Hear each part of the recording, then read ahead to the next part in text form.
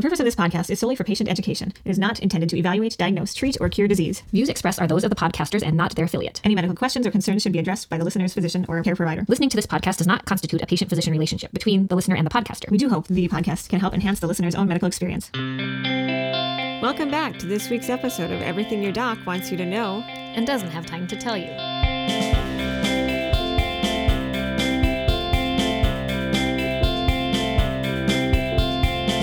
The purpose of this podcast is to educate and inform about health matters affecting adults.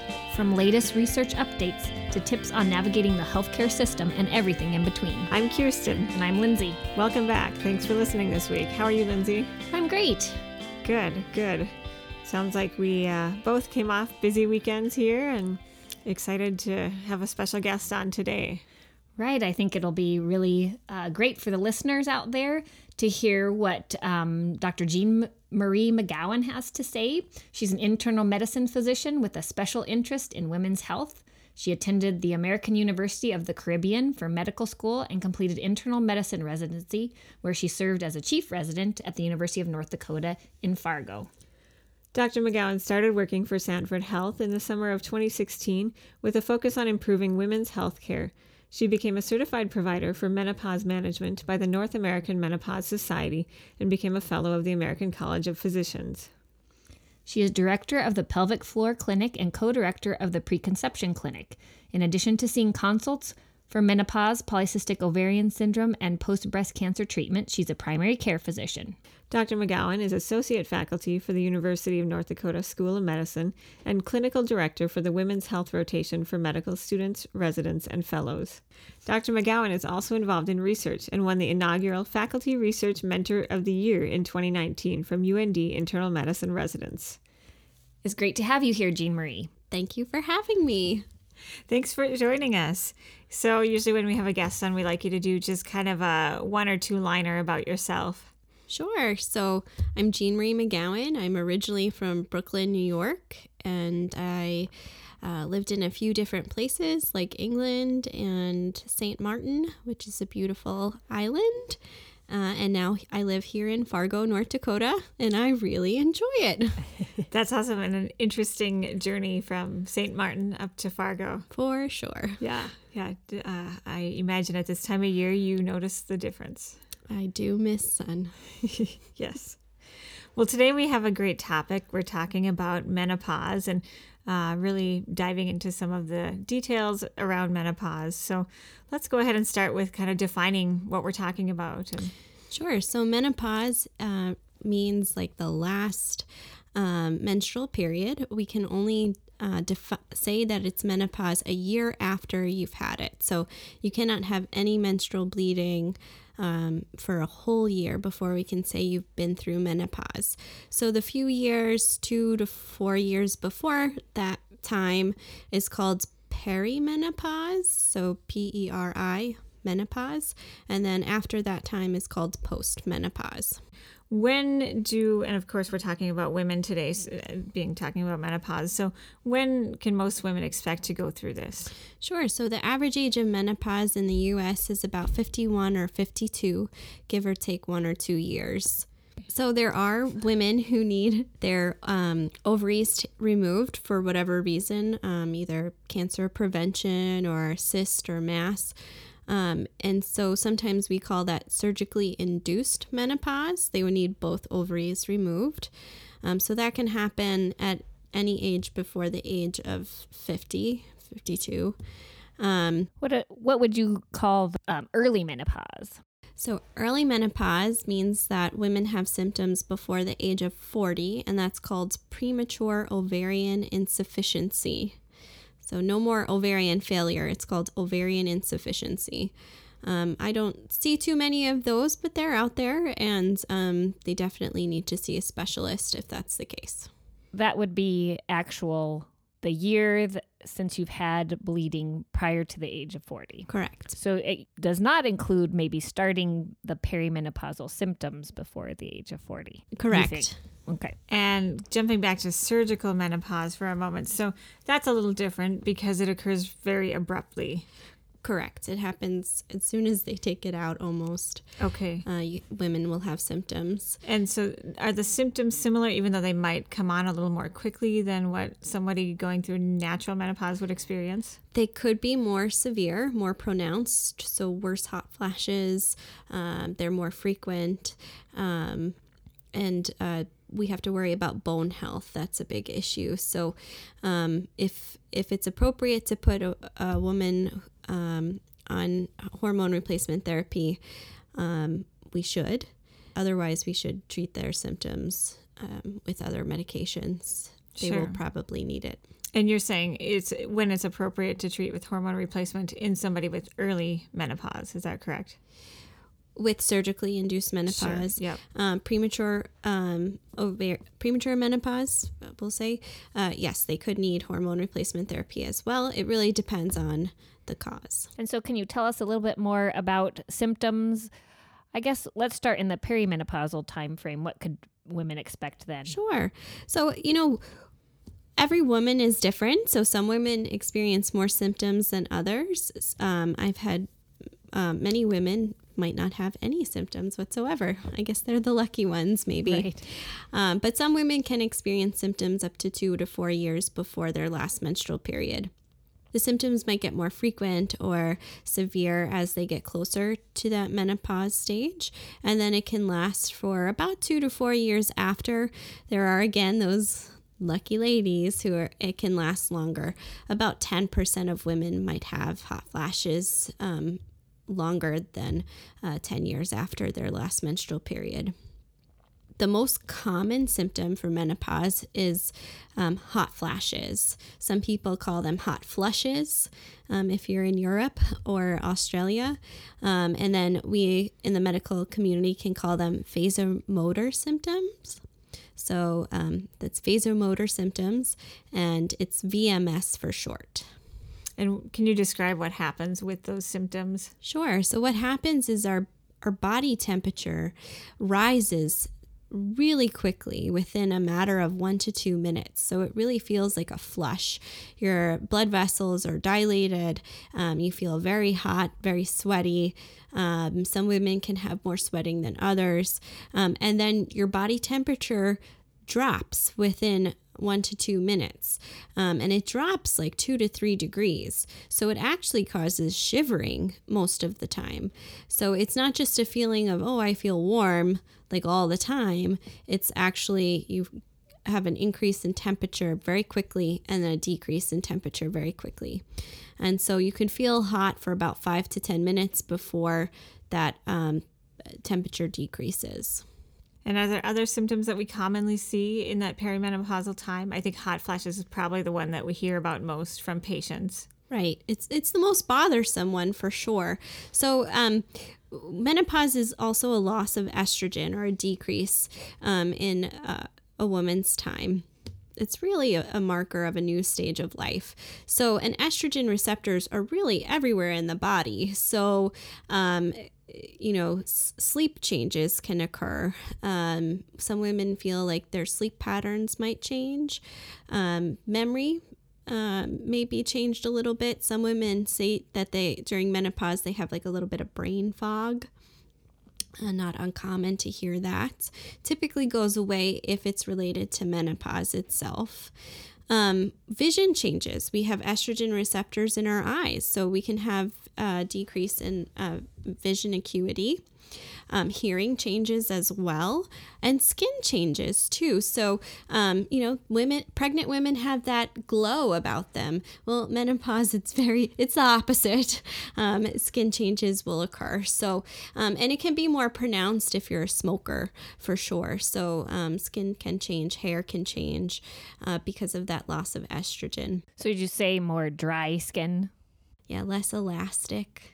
Also, vaginal dryness is the next biggest. So hot flashes is a big complaint, and then vaginal dryness and urinary tract issues tends to be the next biggest complaint. About 60% of women postmenopause will have issues. And this is one that actually doesn't really go away after menopause. So with hot flashes, you might have relief after a few years, but the vaginal dryness, that may get progressively worse with each year. Some women, it doesn't bother them, but for some, it can be quite an issue. Does that generally start kind of in that perimenopause period, or do you usually not see those symptoms until postmenopause? Some women just have these symptoms far worse before, but usually it's after menopause. It also depends too if a woman has had babies before, if she's sexually active, if they're using any kind of products that could be irritating, stuff like that. Or medications. Medications is a big culprit too. Sure. And I hear often women kind of postmenopausal, perimenopausal complain about a change in odor. Do you have any comments on that? Yeah, so the vaginal pH does change a bit, again, because we lose that estrogen. So we're losing the cells that create that lubrication. So it does change the pH. They might have a change in odor. Doesn't mean you need to do anything unless it's really bothersome. And the pH is that acid-base balance that's naturally present in the vagina that can change and shift a little bit. Mm-hmm. And I think with the pH changes, there's a change in the bacteria that normally live with us, which can affect that as well. That can occur as well. And, there's a lot of products out now that market for probiotics. None of the research has shown that the probiotics aimed at vaginal health work. Right. And I also think with that odor, a lot of people start trying perfumed products or douching and those kinds of things to help that odor. And what would your comment be about those kinds of things? Don't do it. The body is very good about cleaning itself. So really just water is all you need. And if there's other things going on, if you're having a discharge or anything, go see your doctor. Maybe you have like bacterial vaginosis or a yeast infection that needs to be treated. But don't use the products without talking with your doc. Yeah, I've actually heard of patients using essential oils to try to help with the odor and getting chemical burns down below, which I think would be rather uncomfortable. Yikes. Yeah. Yeah, don't. My teammate, Amanda, who's a nurse practitioner who works with me always, when educating about this, likes to say that your vaginal area is like a self-cleaning oven, which I always thought was a unique way to describe it. But it's true. Yeah, it's very true. Avoiding hot water too. Like some women I know like to take long baths. That could be very irritating too. It will dry the vaginal tissue out a little bit more. Using those like wipes too, like Cottonelle wipes after you go to the bathroom. That could be irritating. A lot of women use pads to prevent that or stop that leakage. Which can be an issue during menopause as well, or be more pronounced anyway. And those could be irritating if maybe they're allergic to that particular material that they use for the pad. So if you don't need to use any pads for leakage, don't use them. Any more of those that are more hypoallergenic than others? I'm not sure. I can't say for sure. I think whichever works for each woman might be a little bit different. I know there are some that have perfumes and things in that probably should be avoided. Oh, sure. Yes, I agree. Don't use perfumed ones. Mm-hmm. I would say that too, though, for menstruating women. So right. Absolutely. Exactly. Yep.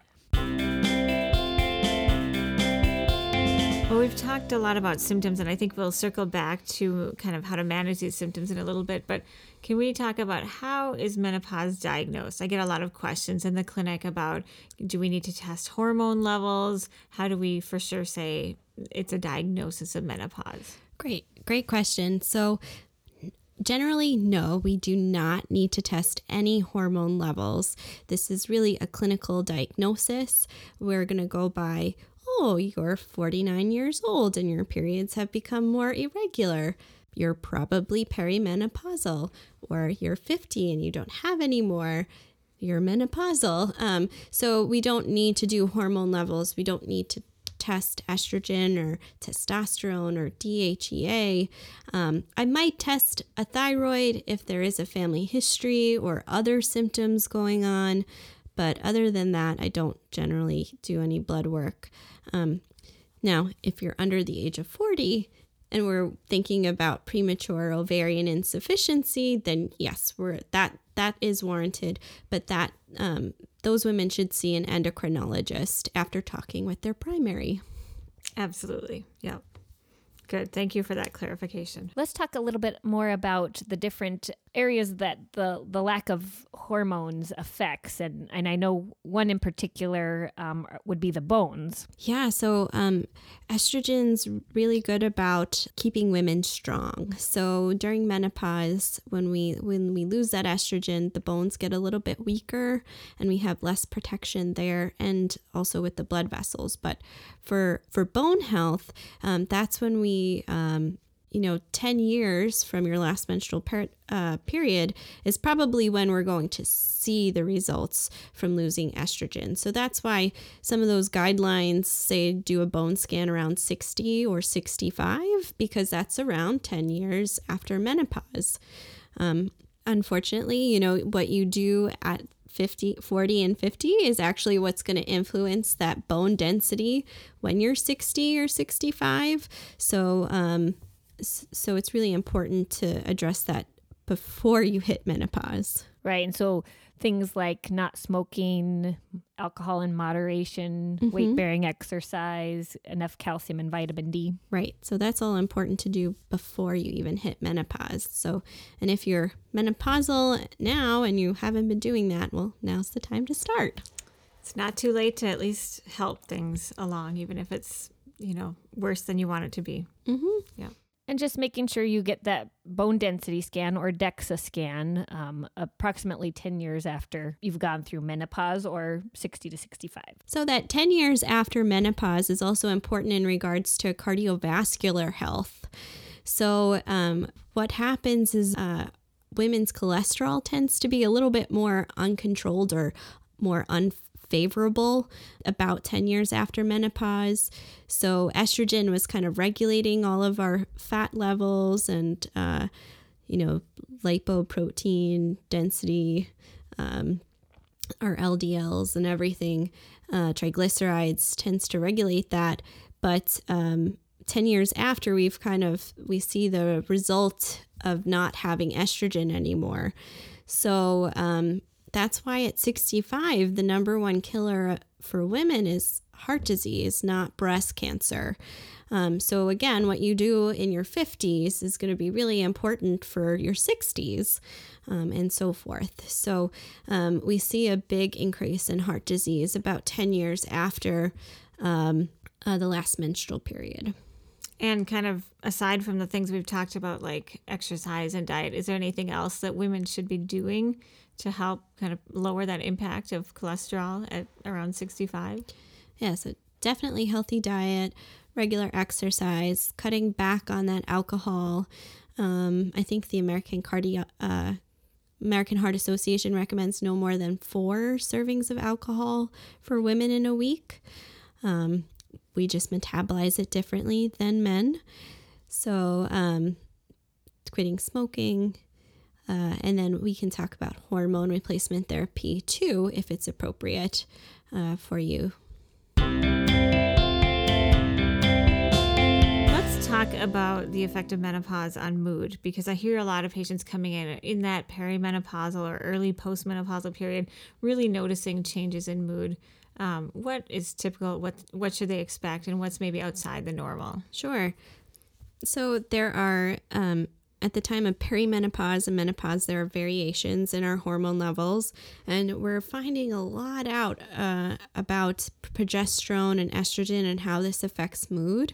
We know that there are women out there who have premenstrual dysmorphic disorder, where they get really angry, crabby, or sad around their period.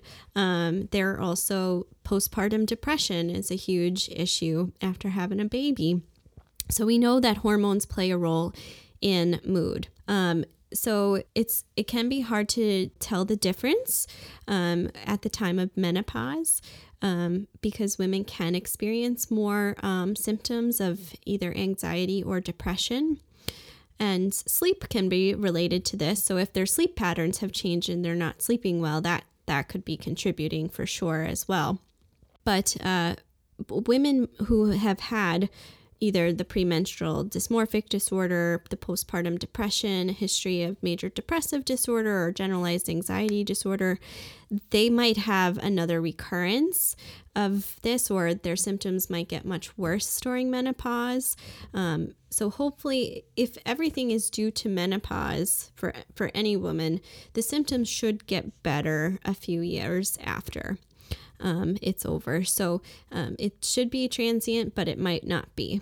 That's good to know. I would say probably the most common thing that I hear about is just irritability. And women say they just don't have patience for little things. And so really reassuring to know that it will get better again. Right. I think, I get questions about sexual desire as well, or women tell me, oh, I'm not interested in sex at this time because, it's an age thing. And that's actually not true. So menopause has nothing to do with your sexual desire or the ability to get an orgasm. And I think back to the Golden Girls, nothing stopped those ladies. That's right. Think of the time of when menopause comes on. A woman is in her late 40s, early 50s. She's well established into her career, might be due for promotion. She's also probably in the sandwich generation now, where she's taking care of her older kids who still live at home, or taking care of her parents who are getting older. Their sleep patterns have changed. If you've got a lot on your plate, not many people are going to be interested in having intercourse. So that could be why sexual desire decreases for other reasons, but it's not from age or menopause itself. What about painful intercourse just because of the dryness? That certainly can contribute to not wanting or the desire, but certainly treatable. What would you recommend for that? So there are various treatments available. I recommend there are vaginal moisturizers, which I didn't know existed until I started really specializing in this field. And I learned from other physicians to explain it, just like you moisturize your face every day, the same principle applies.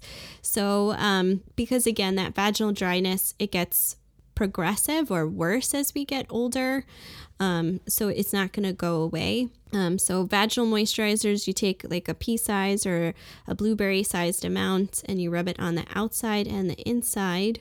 And then you can use lubricants every so often, every few days, whether or not you're having intercourse. And then when you do have intercourse, use as much lubrication as makes you feel good.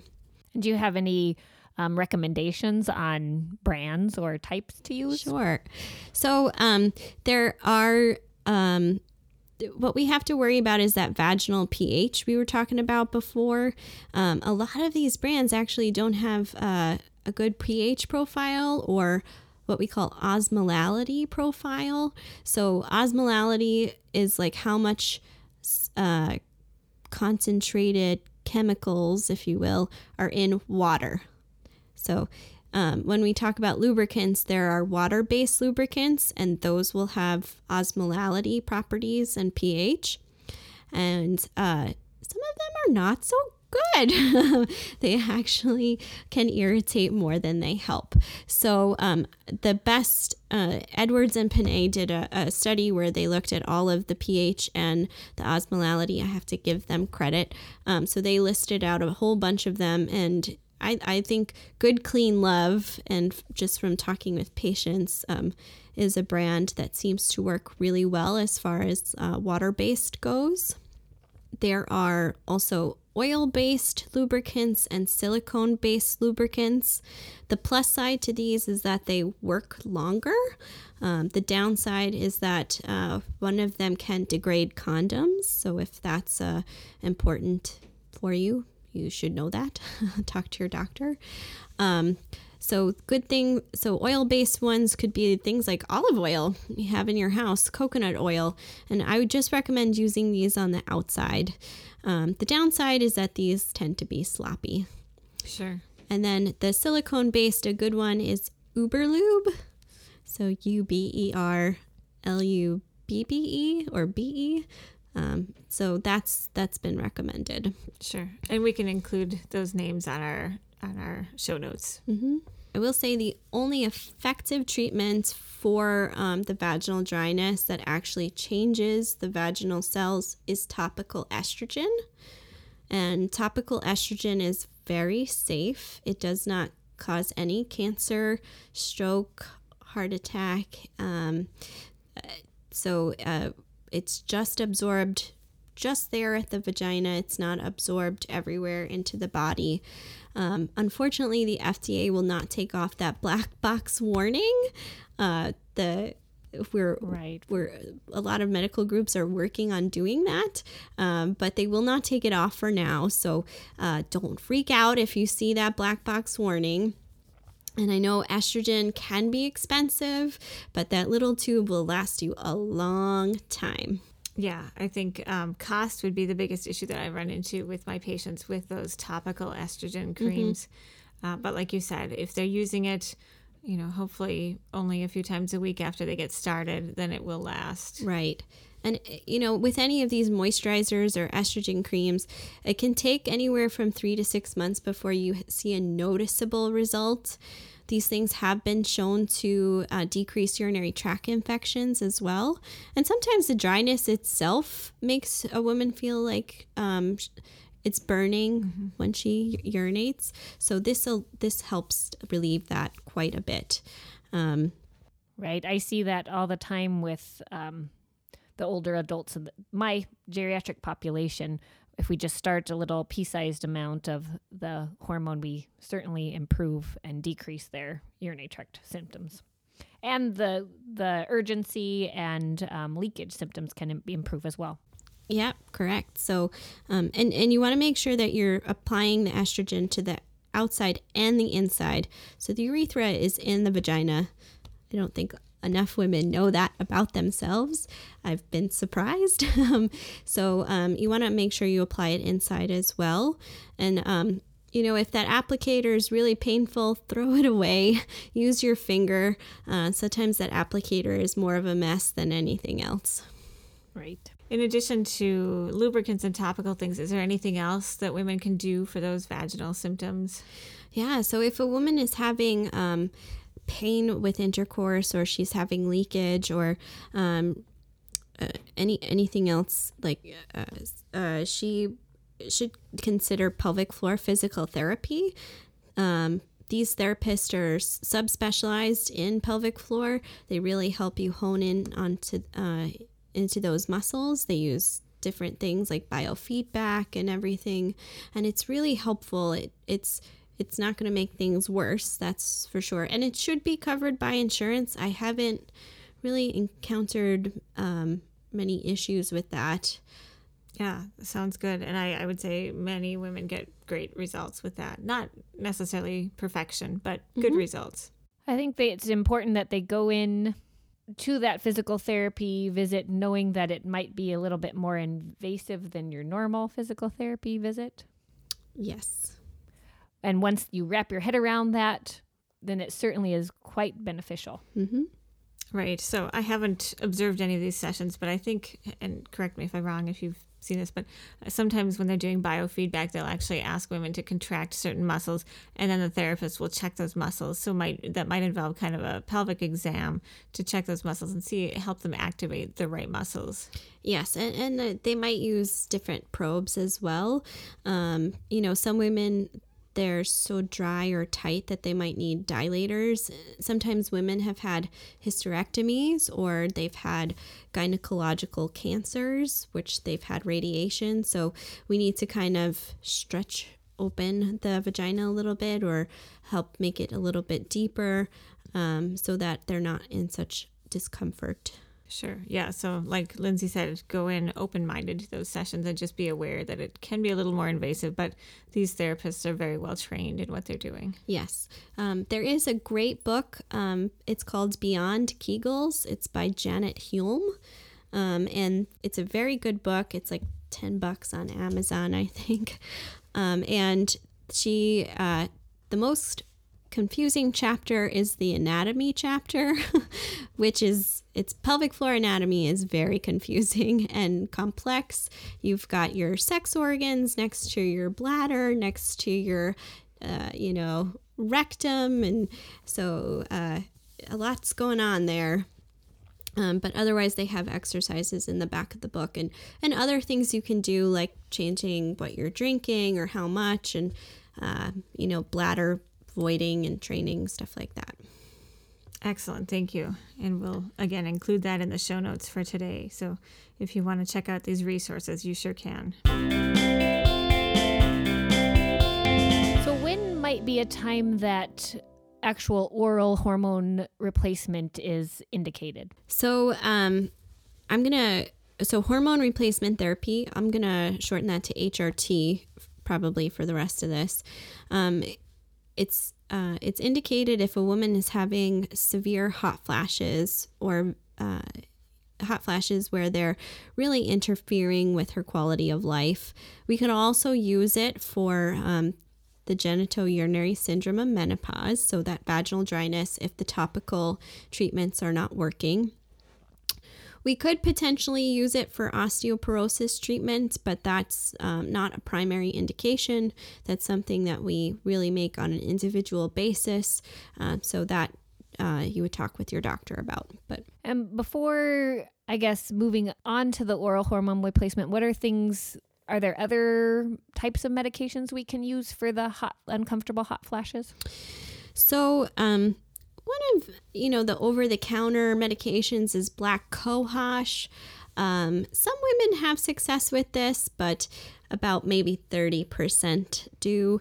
And it can affect your liver. So if you are on medications that go through your liver, you shouldn't take it. I know some women with breast cancer are on breast cancer medications like tamoxifen or anastrozole, and they might have hot flashes. I do not recommend it for them because those medications work through the liver. Also, if you like your alcohol, which is fine. I don't recommend the black cohosh just because of potential interactions. There's tons of what they call bioidenticals over the counter, or there's supplements that are like marketed for her, and what I can't even tell you the different names. Some of them are really funny. They tend to have a lot of soy in it, so that's what they think is working for like estrogen to help with the symptoms. These are not proven to work. You definitely talk to your doctor. Most of them are not going to be harmful necessarily, but again, these are supplements. They're not FDA approved or regulated, so we can't say that they will work. We can't recommend them necessarily. So I don't tend to recommend them for any of my patients. Save your money. Yeah, and you mentioned bioidenticals. I get that question a lot. Can you talk a little bit more about those? Sure. So bioidenticals, it's like this great marketing term that people have used to sell either like compounded hormones where they make it into like a lotion or a patch or an oil of some sort, and women rub it in their arm, or there's even a pellet that they can insert into the hip. So these are not FDA regulated. Again, they're a mixture of different things. There's no guarantee you're actually getting what is being put on the label. A lot of times, these boutique clinics or compounding pharmacies will have you get tons of blood tests to test hormone levels. You don't need that, and it could be quite dangerous. A lot of studies have shown that some of the compounding pharmacies are either not putting anything in, that they're telling you, or they're putting way too much in where it's dangerous. And I don't know, I wouldn't want to take that risk. So yeah, I think it would be a lot safer to discuss these things with your primary care provider. And, if you're going to take hormone replacement, then take actual hormone replacement. Right. I think recently, too, the FDA recalled the pellet. And I'm not, this might not apply to transgender patients. Their hormone therapy is very different. I want to make that very clear. I'm just talking about menopausal patients. What about treatment for the menopausal symptoms with a medication, other prescription medications? Do you do any of that, or is there recommendation for like gabapentin or the Effexors? The only FDA-approved non-hormonal medication is paroxetine for hot flashes, or Paxil. This is a selective serotonin reuptake inhibitor, or an SSRI. It's very effective. Unfortunately, a common side effect is weight gain. I don't know many women who want that side effect, so it's not one I tend to go to right away. Desvenlafaxine, or Pristiq, is one medication that was specifically made for hot flashes. This is also in that antidepressant category. Its cousin is venlafaxine. So that desvenlafaxine, I just have trouble getting it covered by insurance. Frustrating. Yes, right. But I've had pretty good success with venlafaxine, or Effexor. It tends to work really well. I know these medications can be in that antidepressant category, but we're not using them necessarily at the same doses, and we're not using them for that purpose. So keep in mind that there's tons of serotonin receptors on the thermostat of the brain, if you will.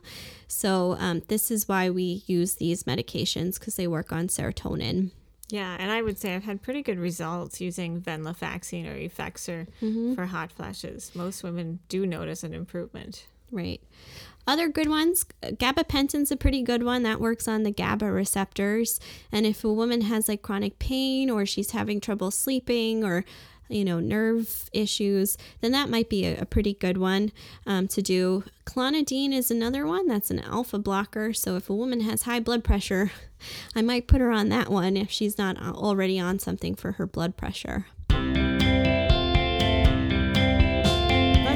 Talk again about hormone therapy, and who can take hormone therapy, who should be considered for hormone replacement therapy.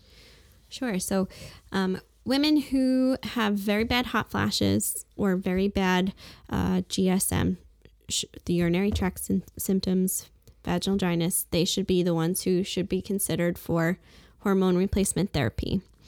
It should be started around the age of menopause, so in that 40s to 50s time period, preferably within 5 years of that last menstrual period. Our general principle for prescribing that is to do the lowest dose for the shortest amount of time needed. Now, there's a lot of research going on, because a lot of studies have come out clarifying some previous research that made a lot of people worry about hormone replacement therapy causing heart disease and heart attacks. We've kind of shown that if we started at the right time, within that 10 years of your last menstrual period, preferably within 5, it's pretty safe to use. And after using the hormone therapy for 5 years, you actually have a decreased risk of cardiovascular disease. So it actually might be helpful. And that's because, you still have some estrogen around that time. So the cholesterol, women don't have as much cholesterol plaque as they would later in life. So that's one reason. Their blood vessels tend to be bouncier, which is better for blood pressures. So it could be good for heart health. It should not be used for that indication, but it could be helpful, actually. Sure. And you mentioned it should be started within 5 years of the last menstrual period. Why? What happens if it started later than that? So again, that plaque, that cholesterol plaque can really build up quite quickly after that last menstrual period. So 5 years out, you could be at higher risk for having high cholesterol. And the estrogen, what it does is it destabilizes that plaque. And it does so especially in the first year of taking it. So, your cardiovascular risk might be higher that first year. And so if you're older and you have more plaque, there's a higher risk of having some heart issues with that. Sure. So again, age tends to be on your side if you start it younger. So the timing is important and kind of eliminates any risk that we found in prior studies. Correct. And we're right now we're calling this the timing hypothesis. So that's what we're calling it right now. 10 years from now, who knows? Women might be on hormone replacement therapy all the time. But it's hard to say. But we've definitely made a huge difference or huge advancements from the early 2000s when a big study came out. It was the WHI study, or the Women's Health Initiative, which looked to see if hormone therapy could be used for primary prevention of certain things like heart disease and cancers. And unfortunately, the media leaked out the results before they were really interpreted correctly. So, if we looked at the women in those groups as a whole, yes, there was an increased risk, but many of them were much older. They were in their 60s or 70s, which women tend to have higher risk of heart disease at that age. But if we separated out the 50-year-olds, they actually had a lower risk. So that's why we think the timing hypothesis is important. And several other studies have shown that. The Nurses Health Study, which is a huge observational study that's been going on for decades, this has also shown that women started on hormone replacement therapy younger tend to have less heart issues than those who were started at much older. Yeah, thank you. That's really good information. And I think probably will change the perspective of many who remember the study from 2000, which showed the poorer outcomes. Right. Yeah, it was unfortunate. It really showed how powerful media can be in misinterpreting scientific data, and it really changed everything. I mean, women were being stripped from their hormones, and now we have significant osteoporosis, which probably could have been prevented if they stayed on it or were given it. And there is a decreased risk of certain cancers on this too, like ovarian cancer. Some studies showed a decreased risk of colon cancer. It might not have been a huge decrease, but some. And there's some studies showing that it could affect memory, for better or for worse. To be determined still. Yes. Okay. Yeah. Well, it's a little controversial. Yeah. And we'll try to keep updates coming as we find them. What about the risk of breast cancers? So before I go into that, I want to make sure that there's two different types of hormone replacement therapy, and one is called combination therapy, and that's estrogen with a type of progesterone, and that is used for women who still have their uterus. So the progesterone is there to prevent that endometrial lining buildup. And the endometrium is the inside of the uterus, so we don't want that layer to build up like it does in menstruating women. Correct. So if you don't have a uterus, then we don't have to worry about that. So we just can use estrogen products like estradiol. So that WHI study, they've reevaluated that data as well. And what it showed is that women who were on the single estradiol therapy did not have as much of a risk of breast cancer as those that were on the combination therapy. But that risk is still really small. It's maybe 1 in about 7,000, which is about the same if a woman has 1 glass of wine every night. It's about the same risk of having breast cancer if you're on hormone therapy. which I think is Interesting. Yeah. Yeah. the progesterone changes the breast about after 4 years of being on this treatment.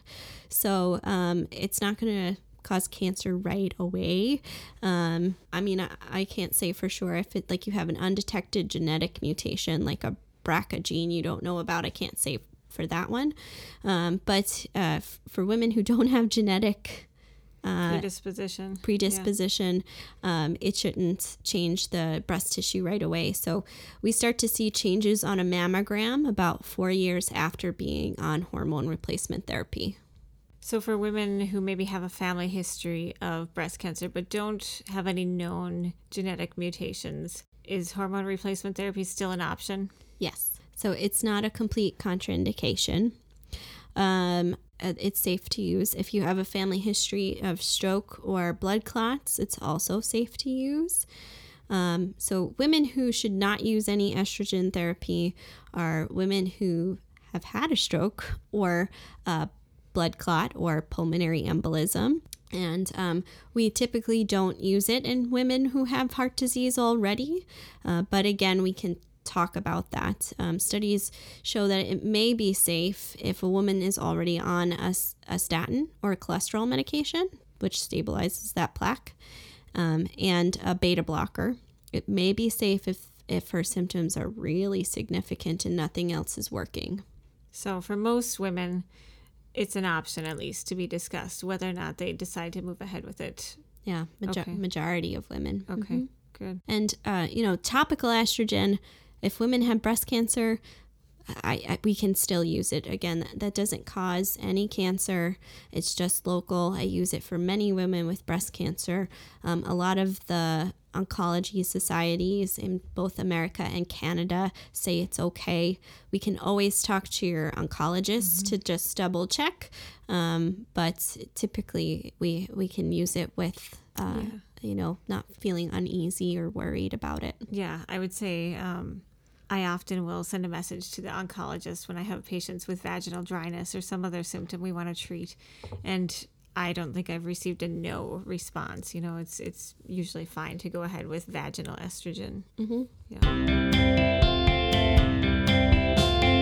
So what are the different modes of receiving the hormone replacement therapy? Sure. So there's the conventional pill form. There's the patch.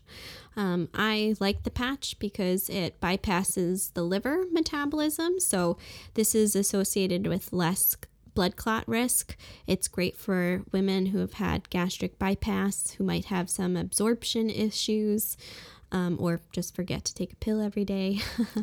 Sometimes we have problems with that sticky adhesive, but there's ways to get around that.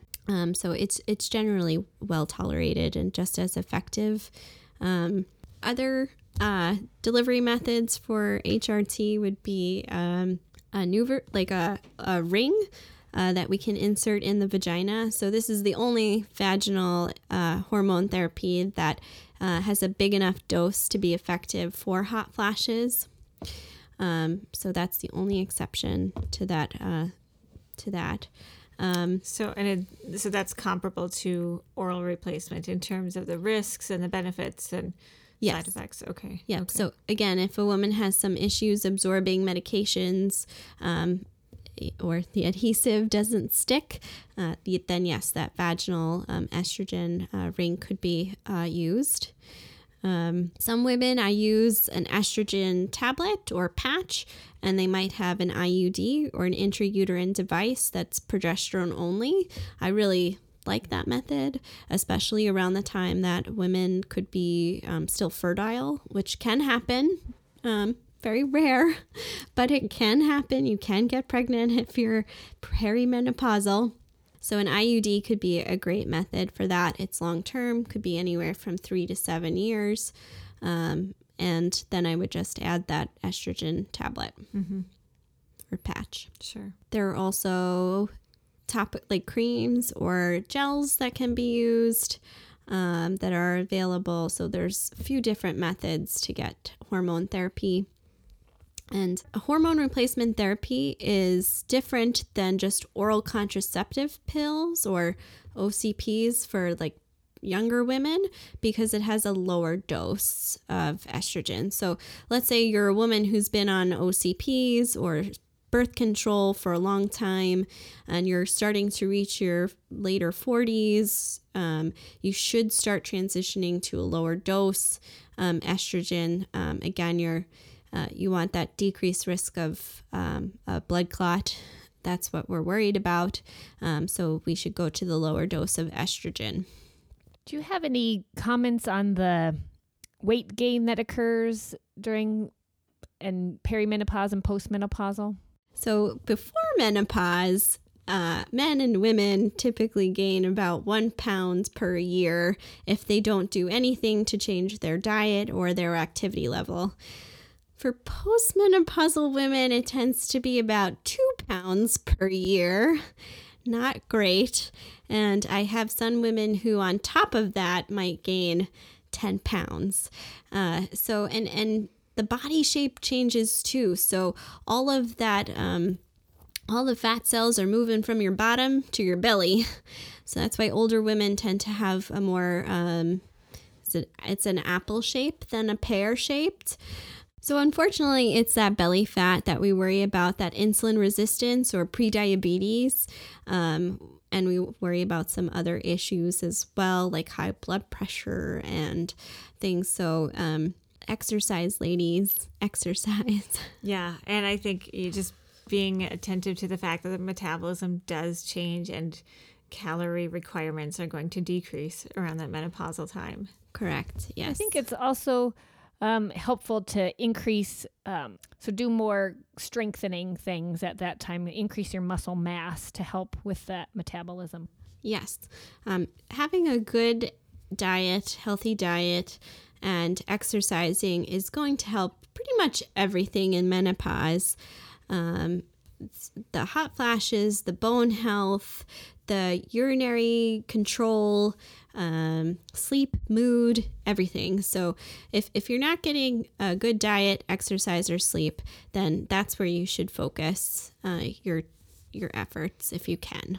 And so would you recommend starting with those things before even looking at medications? It really depends on how severe the symptoms are. So unfortunately, some larger women tend to have worse hot flashes, and worse urinary incontinence as well. So they might need hormone replacement therapy for that. And hormone replacement therapy could potentially help with weight control, but it doesn't for every woman. So I can't recommend doing that just for that. Sure. Remember, the only two indications for hormone replacement therapy is hot flashes and the vaginal dryness. And I think it's such a good point that daily regular exercise can really improve upon symptoms of hot flashes. Yes. So hot flashes might get worse initially when you start exercising, but over time they get much better. So continue to exercise. There are other things too that you can do to help control hot flashes that are non-medication, like wearing multiple layers, getting a fan if you need, keeping your bedroom cool at night could be helpful.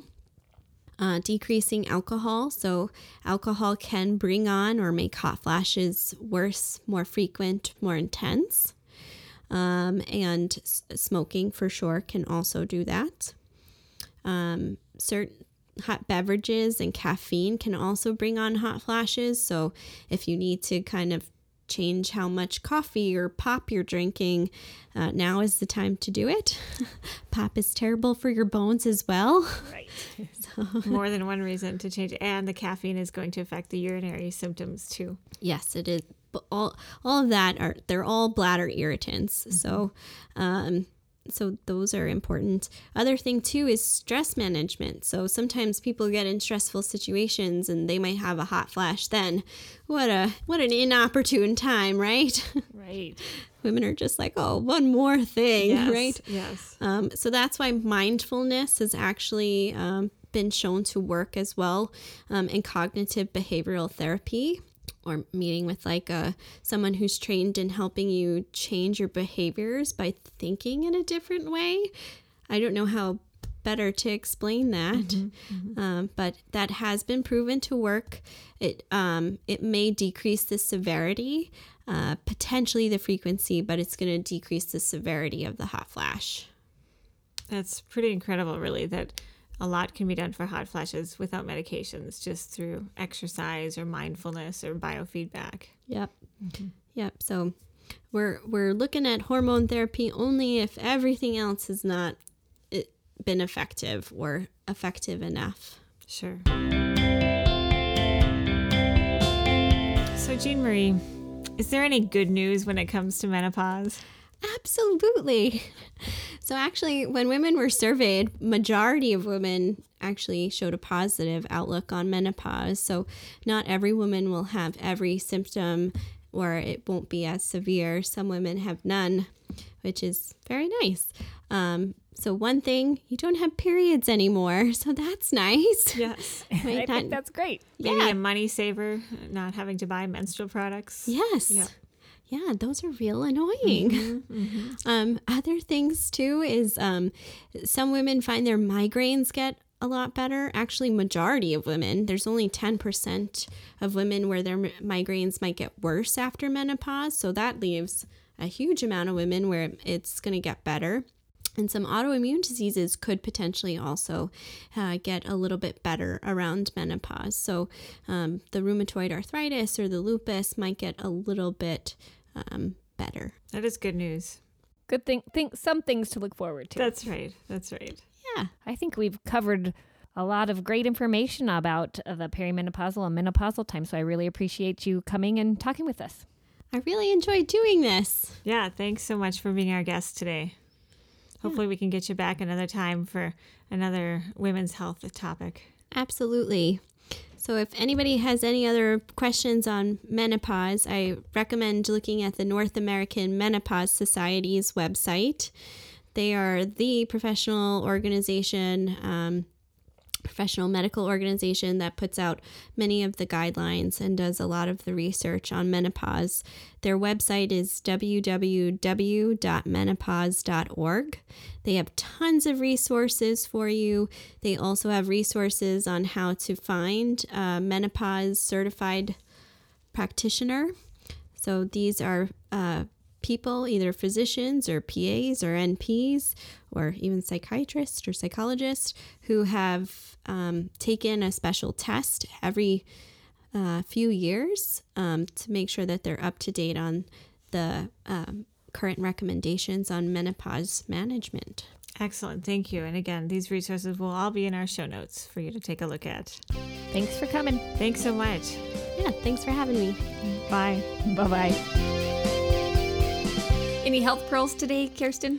Yeah, so I think we should just re-emphasize one of the points that Jean Marie brought up.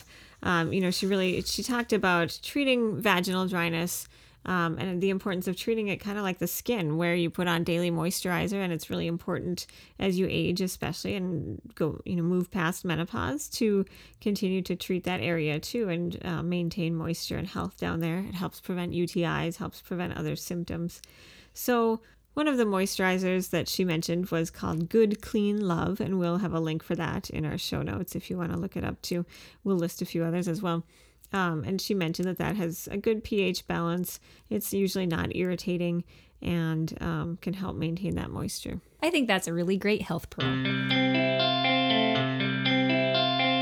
Thanks so much for joining us this week. If you have any follow-up questions, comments, or suggestions for future episodes, please send us an email. We're at mail@everythingdoc.com. You can also find our website for past episodes and show notes. We're at www.everythingdoc.com. Please find us on Spotify, Google Play, or Apple Podcasts to listen to past episodes. And if you like us, then it helps get information out there for the rest of us. And you can certainly comment and give future recommendations for episodes or things you'd like to know. And another way to help us out is to share with family and friends. You can also leave us a rating or a review at your place where you get your podcasts. Helps others find out about us too. So we appreciate that very much. You can also follow us on Twitter or Facebook. And there too, if you have questions, comments, concerns, or suggestions for future episodes, we'd love to hear them. Have a great week. Bye.